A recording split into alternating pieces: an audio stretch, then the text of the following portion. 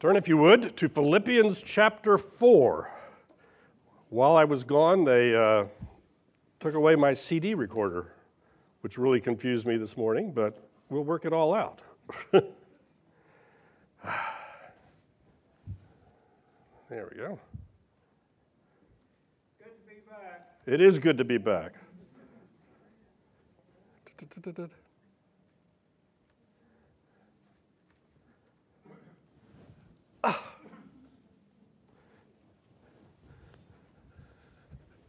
I last taught in this room 462 days ago. There was actually another lesson before they shut things down, but I was in Colorado and Stuart taught. I will not hold it against Stuart for shutting down the whole church.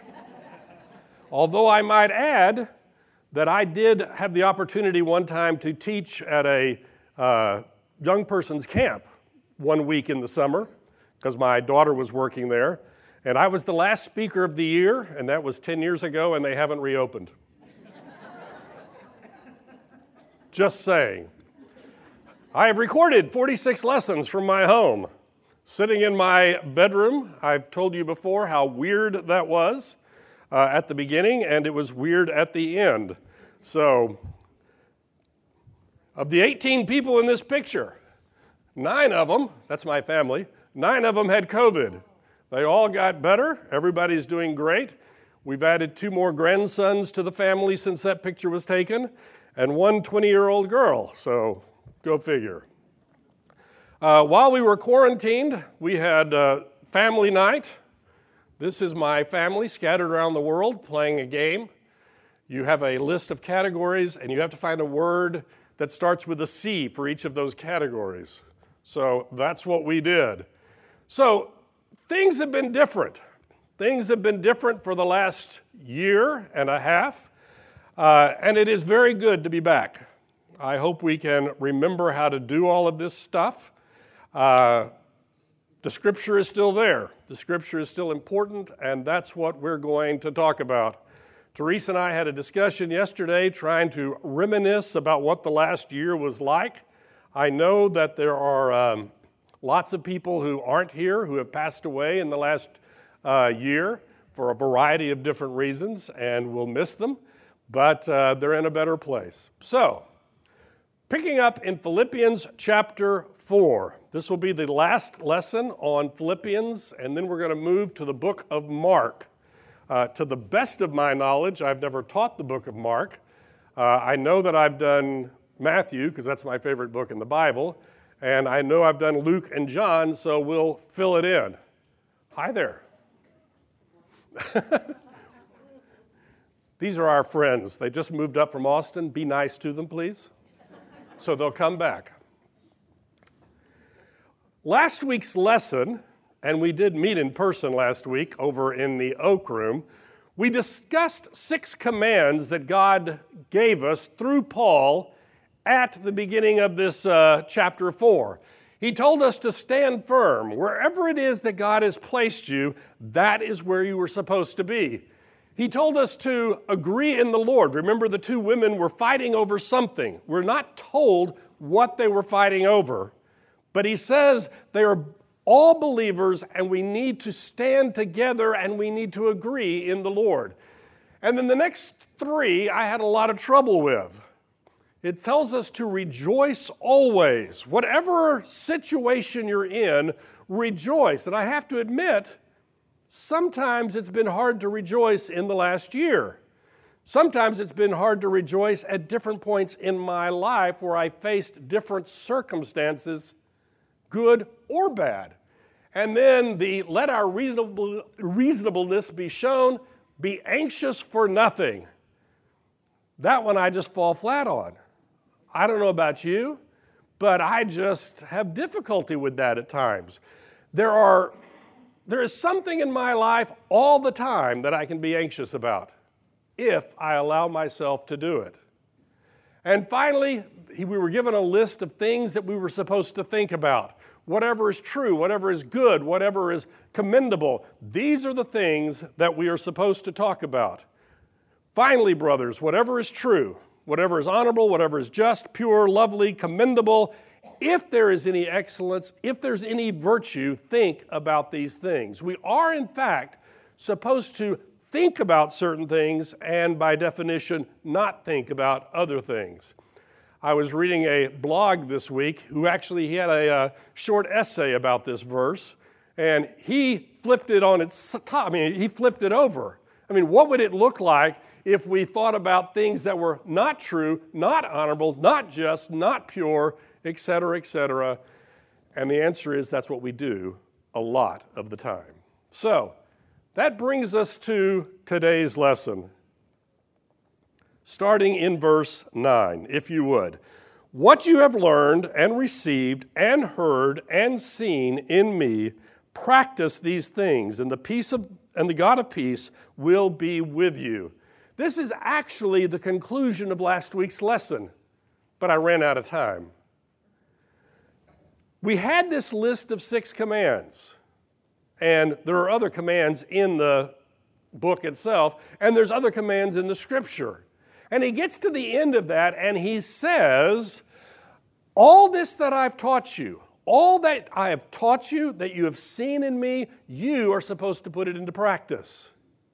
Remember the verse in James that's up there. Don't be just somebody who hears the word, but be a person who puts it into practice. Because if you don't put it into practice, then you are deceiving yourself because you don't really believe it. Let's face it, you and I hear a lot of things.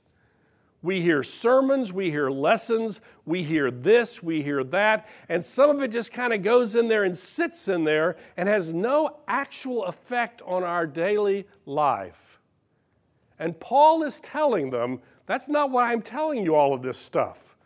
I'm telling you all this stuff so that tomorrow, today, next week, you can go put this into practice. You can go do these things. Now, it's interesting what he says. What you have learned, received, heard, and seen in my life, put that into practice. Now, we had this discussion earlier in the book of Philippians where he talked about be an imitator of me, which sounds rather, well, to be quite honest, arrogant. I don't want you to imitate me. I want you to imitate Jesus. It just sounds so much better, right? But Paul is confident that he is doing what God has told him to do, that he is teaching the truth that God has given him to present, that he is able to say, you've seen my life. Put that into practice. You've heard my words. Put that into practice. Whatever you have received from me, and that word received is actually a little interesting because it carries the idea that I have received something and I pass it on to someone else. And that's what he has done. He has received the gospel from Jesus Christ, and he's telling them this is what you need to put into practice.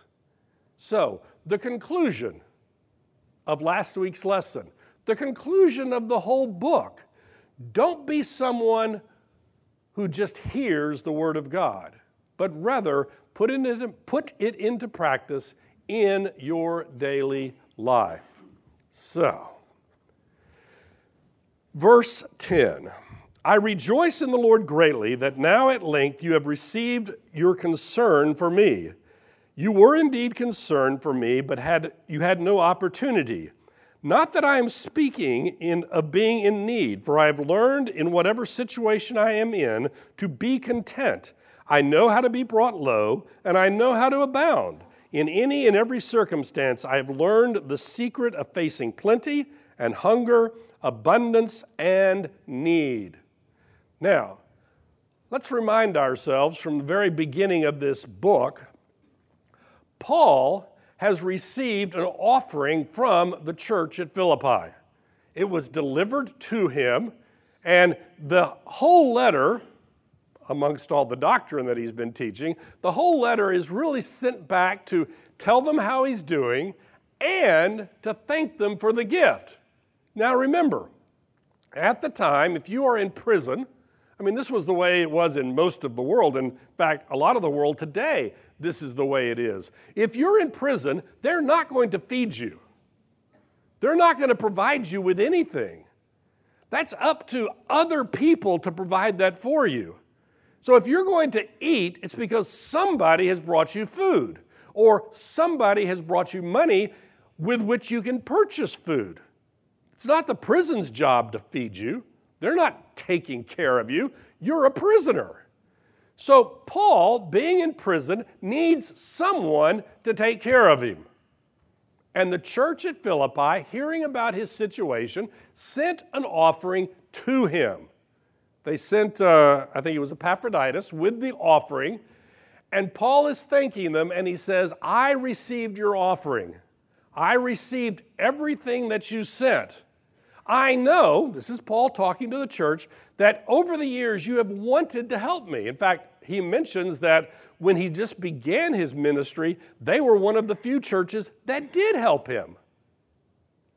He's telling them, I have received everything you sent me. Thank you. But don't think that I was in need. But wait a minute, he was in need. He needed provisions. And then he gives us one of the most amazing verses in the Bible. I have learned to be content. What does it mean to be content? Huh? At peace? That's very good. Satisfied? I've got a definition here that I stole from a book.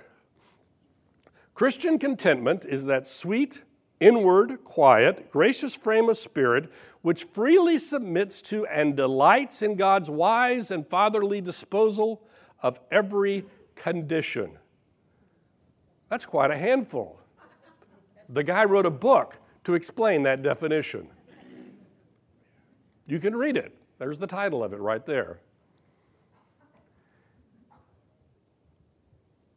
If I throw you in a prison and I don't feed you, you by definition, this is pretty simple, you by definition aren't eating.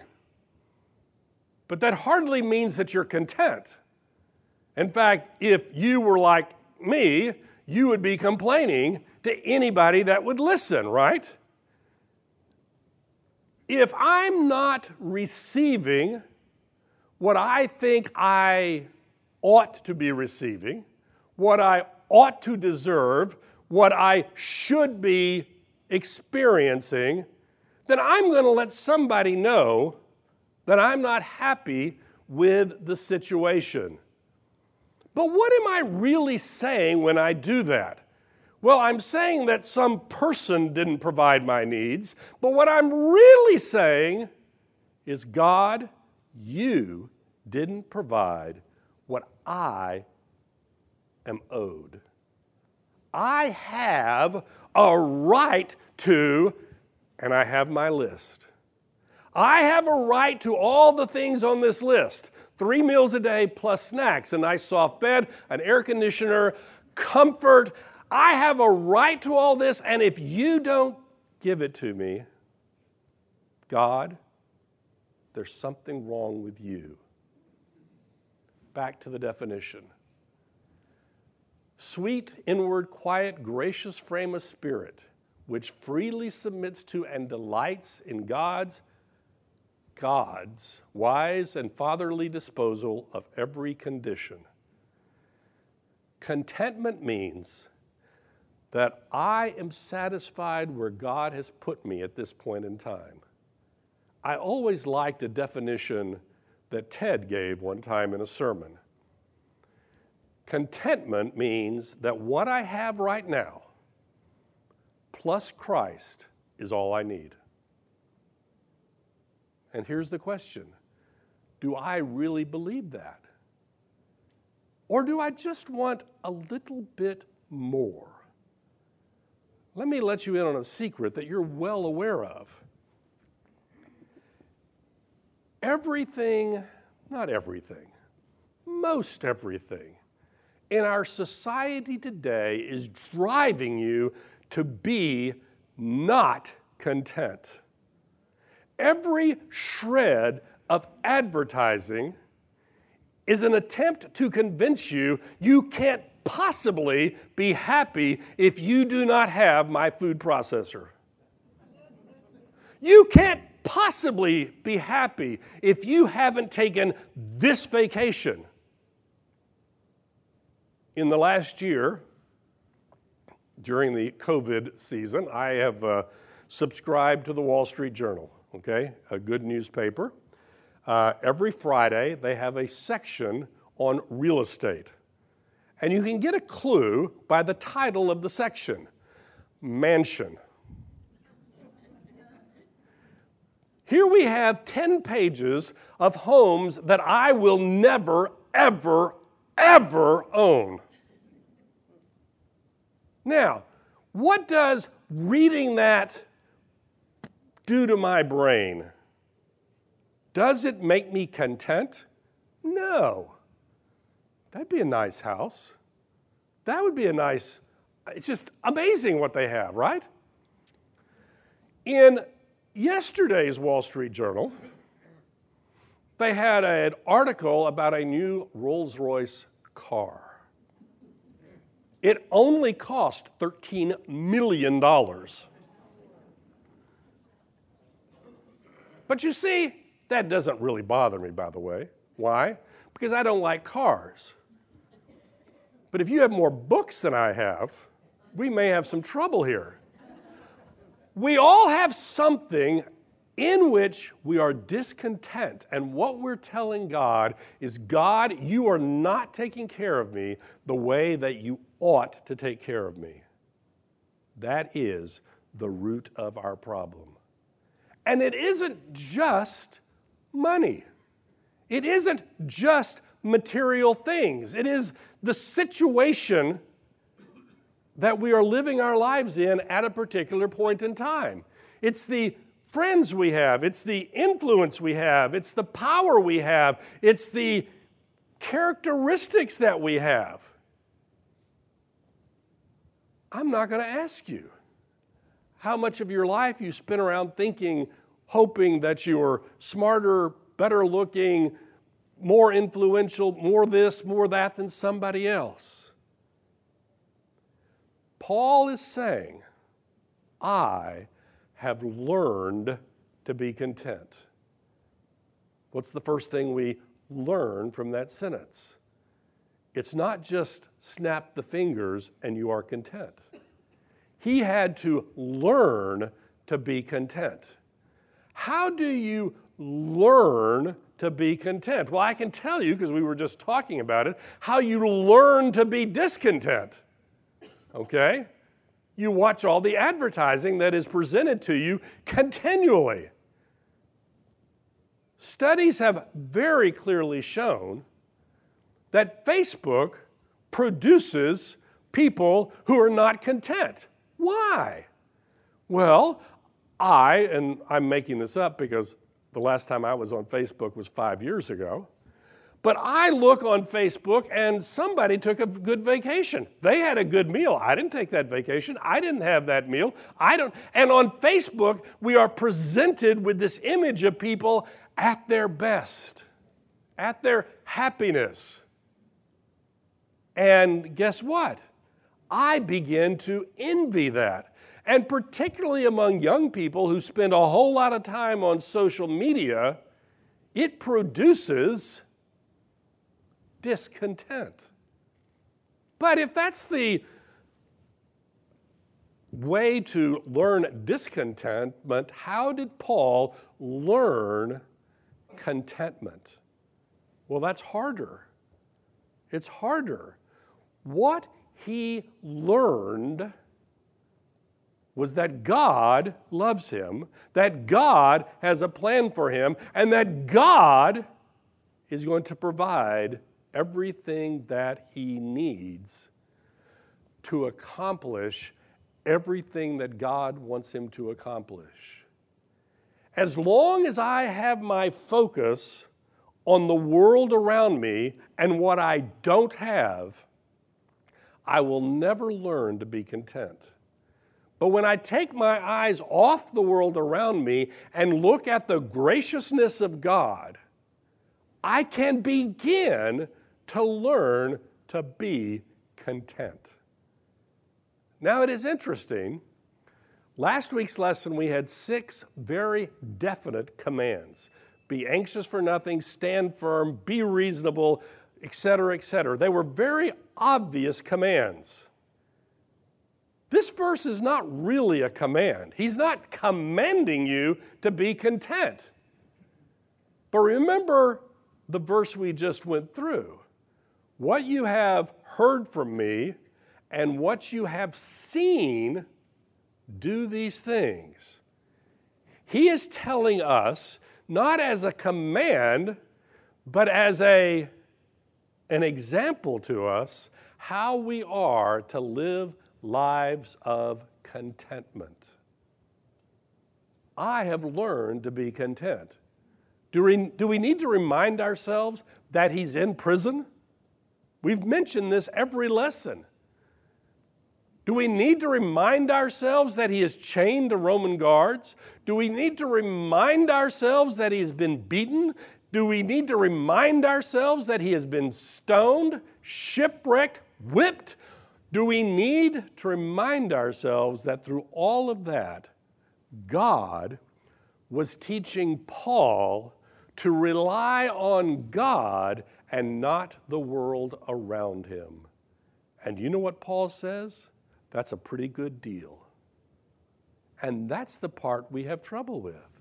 Because you see, I want to be a good Christian, but I also want some stuff. How much stuff? Oh, just more. I remember years ago, a friend of mine and I had a discussion, about the American dream. And he was trying to quantify the American dream.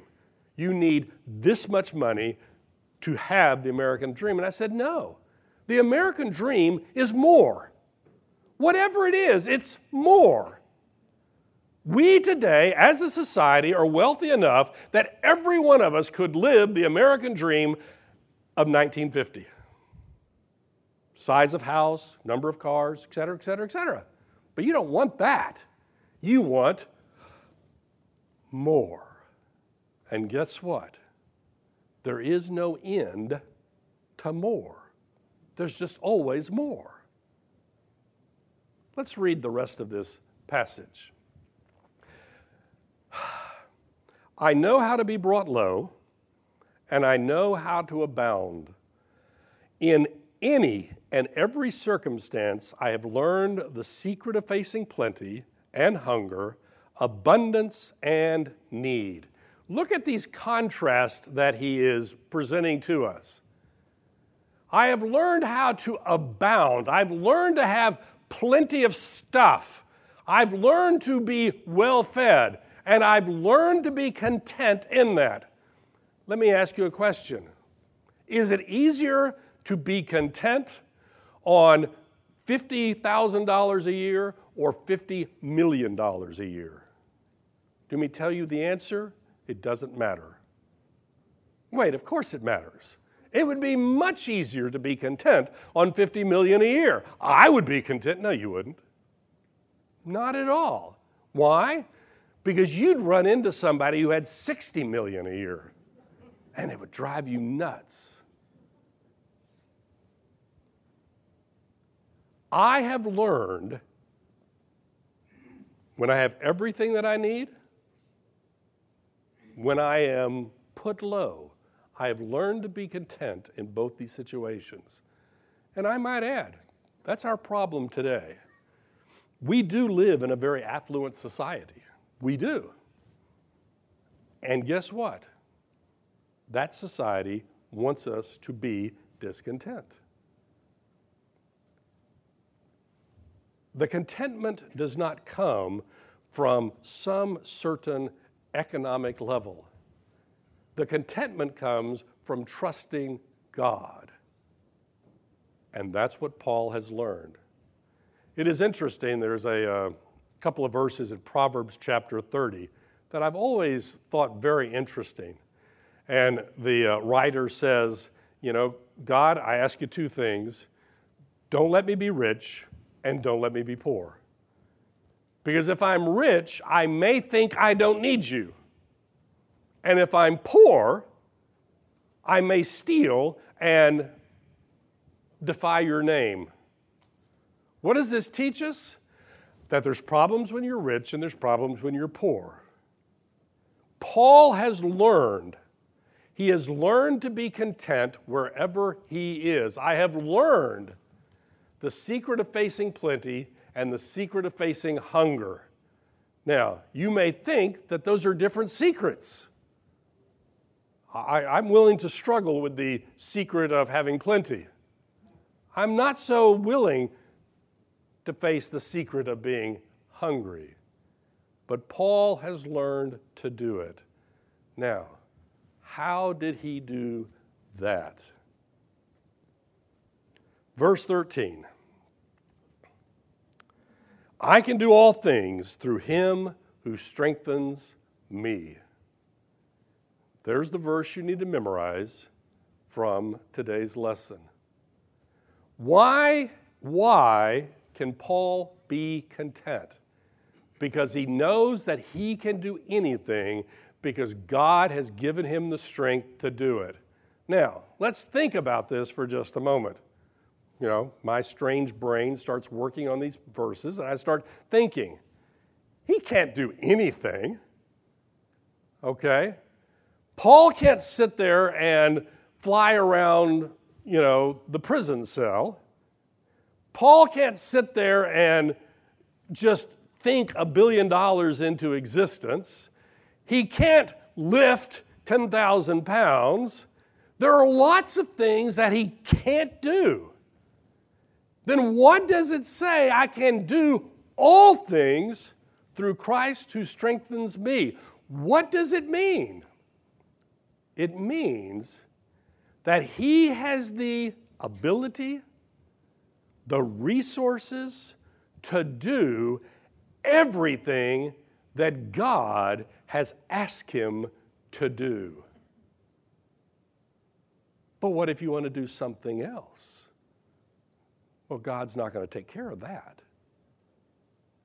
God's not interested in fulfilling that. Paul is saying, I can do everything that God has placed in front of me to do, and I don't want to do anything else. That's the part that gets us in trouble. That's the part that drives us nuts. Because I want to do a lot of things that God may not want me to do. And guess what? God's not going to give me the strength to do those things. God is going to give me every bit of resource I need to fulfill God's plan for my life. I can do all things that I want to do because I want to do what God wants me to do, and God will provide the resources to accomplish what He wants us to do in our life. Do we really believe that? Do we? I mean, I would love to think, I would be a much better teacher if I were a smarter person, or a better looking person, or a younger person, or something. And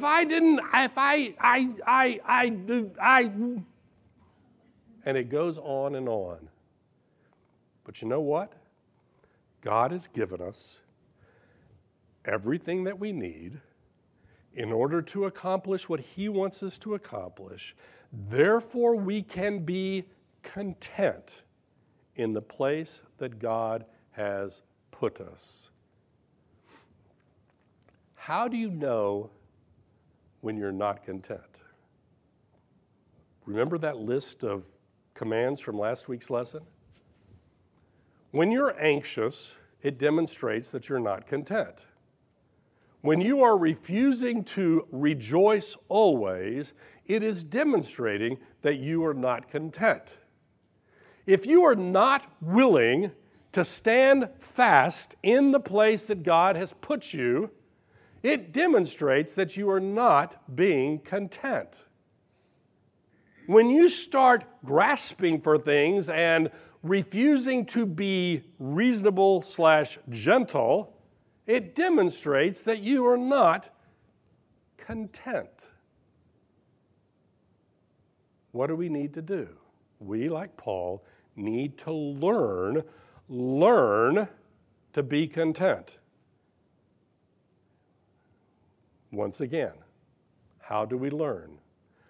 By relying on God to give us the strength to do whatever He wants us to do. You do know, right, that sometimes learning is not the most pleasant thing in the world, okay? Particularly life's lessons. You've heard the old joke, right? The seeker climbs the mountain to meet the guru, and he asks the guru, "What's the secret of a happy life?" And the guru says, "Good decisions." Well, how do you learn to make good decisions? Bad decisions.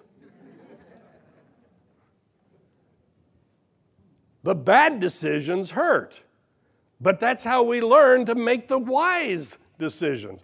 Paul has learned because he is relying on God. And that's the instructions that he gives to us. I know how to be brought low. I know how to abound. In any and every circumstance, I have learned the secret of facing plenty and hunger and need. I can do all things through Him who strengthens me. So, what is the source of Paul's power? God. What is the source of his ability to do what Paul has done? God. Nowhere in here does he say, "I'm a really hot dude, I'm really doing great things." Back up a couple of verses. Remember our comment about whatever you've seen in me, what you've heard from me, put this into practice. Remember the verse earlier in the book, imitate me. And I thought, that's pretty arrogant of him. But Paul knows where his strength comes from. Paul is not telling them to draw their strength from Paul. Paul is telling them to draw their strength from God, because that's where he got it from. I can do all things through Christ who strengthens me. I can. Now, I don't know about you, but there are lots of times I know that God wants me to do certain things, and you know what? I just don't think I can do it. I just don't think that I can muster the courage, the energy, whatever it is to do that. Am I being humble by acknowledging that? Or am I refusing to accept the fact that it is God who strengthens me? Go back to the Old Testament prophets. God comes to one of them, and we'll just miscellaneously, pick a random one. And he says, "I want you." And he goes, "Well, not me. I can't do anything." And God says, "I'll take care of it. You just stand there and do what I want you to do." Okay, I'll do that. And that's what he has called us to do. I can do all things through Christ who strengthens me. We now get to the conclusion of the book. I made this comment. You remember that in chapter 2, he starts to end the book. And then he begins chapter 3 by saying, "Well, I've got one more thing to say," when in reality he has half the book to go. But now he really is ending the book. "Yet it was kind of you to share my trouble, and you Philippians yourselves knew that in the beginning of the gospel, when I left Macedonia, no church entered into partnership with me in giving and receiving except you only. Even in Thessalonica, you sent me help for my needs once and again. Not that I seek the gift, but I seek the fruit that increases to your credit. They have been sponsoring Paul for a long time.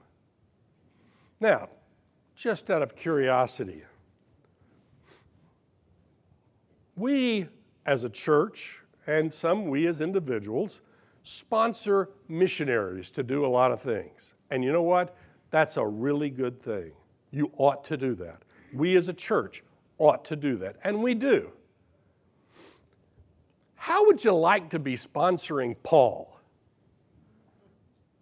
And you know, here we are 2,000 years later, and we know the impact that Paul is having, Paul has had on the world, and we go, that would have been really cool.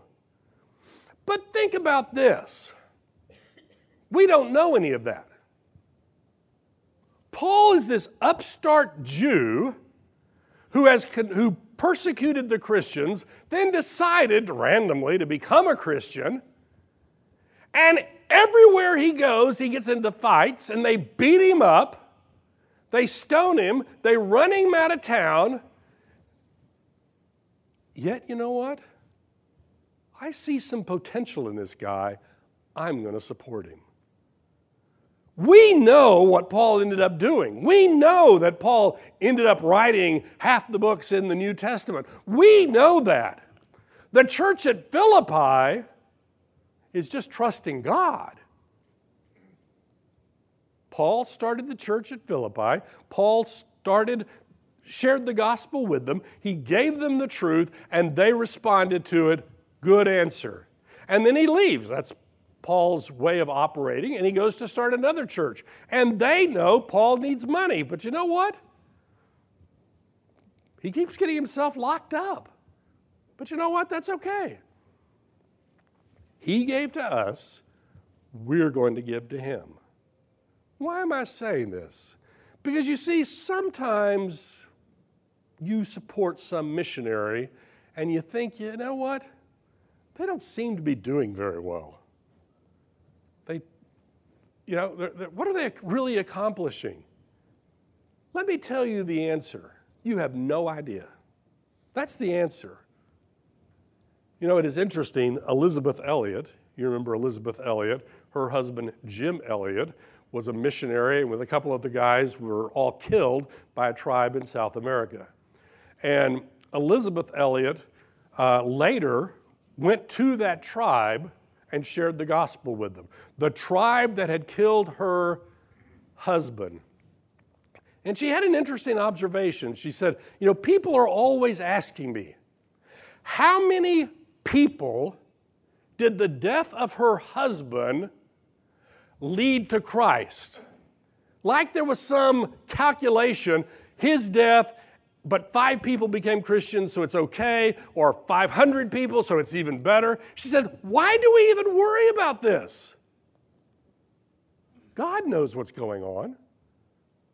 There's no calculation involved here. The church at Philippi is supporting Paul because of their love for him and because he is sharing the gospel like he did in Philippi. And the fact that he keeps getting locked up, well, so what? All that means is he needs the money more. But what does Paul tell them? It's not the gift. It is the fact that you get to share in the fruit that comes from my ministry. That's what he's telling them. You get to share in the fruit. Even in Thessalonica, you sent me help for my needs once and again. Not that I seek the gift, but I seek the fruit that increases to your credit. I have received full payment and more. I am well supplied, having received from Epaphroditus the gifts you sent. And then he describes the gift. And here are the words that he gives: a fragrant offering, a sacrifice acceptable and pleasing to God. What is he talking about here? Go back to the Old Testament. Go back to the sacrificial system. The aroma of the perfume the incense that they burned in the tabernacle, in the temple. The sacrifices that were presented. And Paul is telling them, we're not slaughtering animals anymore, but you are sacrificing, you are providing a fragrant offering, a sweet smell because of your giving. And my God will supply every need of yours according to his riches in glory in Christ Jesus. I, Paul, am very grateful you sent the money. But the reality is, I have learned to be content. If I've got nice mutton to eat for dinner, that's great. If I have stale bread to eat for dinner, doesn't matter. I'll eat whatever's put before me. Why can I do this? Because I have learned to be content. I have learned to be content. I have, over the years, recognized that God is going to provide whatever I need to accomplish the task that he has given me. Therefore, I can tell you, I can do all things through Christ who strengthens me. I can do it. Why? Because I know that God will supply every need of yours according to his riches. Here is the church at Philippi. I dare say they're not the richest people in town. Okay? Let's just assume that. We mentioned a couple of weeks ago what I had read in some commentary, that if Philippi is a typical Roman community, probably 90% of the community are slaves. And if the church is a cross-section of the community, a good percentage of the people are slaves. They're not rich. They're not those people that are going, yeah, I've got a spare $10,000. Here, take it. They're giving out of love, out of their limited resources. And Paul turns to them and says, just like I have learned to be content, you need to learn that God will supply everything that you need.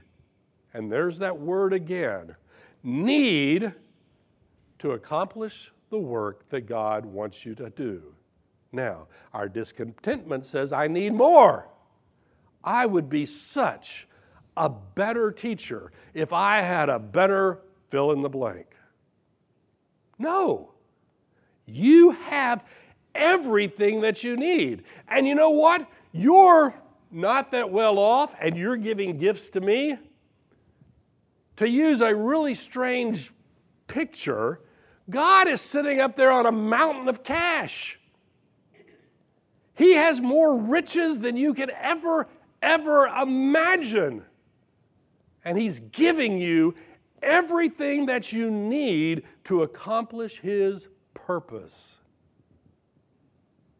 He will supply your needs. Maybe not your wants, maybe not your unbiblical desires, but he will give you everything that you need. That is the promise that we have in Christ. To our God and Father be glory forever and ever. Amen. Greet every saint in Christ Jesus. The brothers who are with me greet you, and the saints greet you, especially those of Caesar's household. Now that's interesting, just to throw that in. I mean, Paul is telling them, I've got guys, I've got gals in Caesar's household. Okay? What is he telling them? The gospel is effective. The gospel is spreading to places that you would not imagine. We've had this story before. I just love it so much, so I keep repeating it. The Praetorian Guard, the elite bodyguards of the emperor, are chained to Paul. Poor guys. They don't stand a chance. It's like being chained to Billy Graham for 4 hours a day. A good pagan would never have a chance. And that's what Paul is telling them. You are sharing in my ministry. And let me give you a hint. We've got people all over who are accepting Jesus Christ. They all greet you in the Lord. The grace of the Lord Jesus Christ be with your spirit. He ends where he began, which was with the grace of God. You see, in the midst of all of this discussion, in the midst of last week's lesson, where he gives us the 6 commands that we're supposed to follow, you think, oh no, here's just another list of things that I have to do to be right with God. And the answer is no. What do you do to be right with God? Nothing. Salvation is grace from the beginning, grace in the middle, and grace to the end. And Paul knows that. But he also knows that you need to learn certain things. He learned how to be content. How did he learn to be content? By standing fast where God placed him, by rejoicing about everything that God gave him. Not that it was comfortable, not that it was easy, but he knew everything that he had came from God, and he rejoiced always. And I live in this affluent society, and I can't rejoice if I don't get what I want right now. Not tomorrow, right now.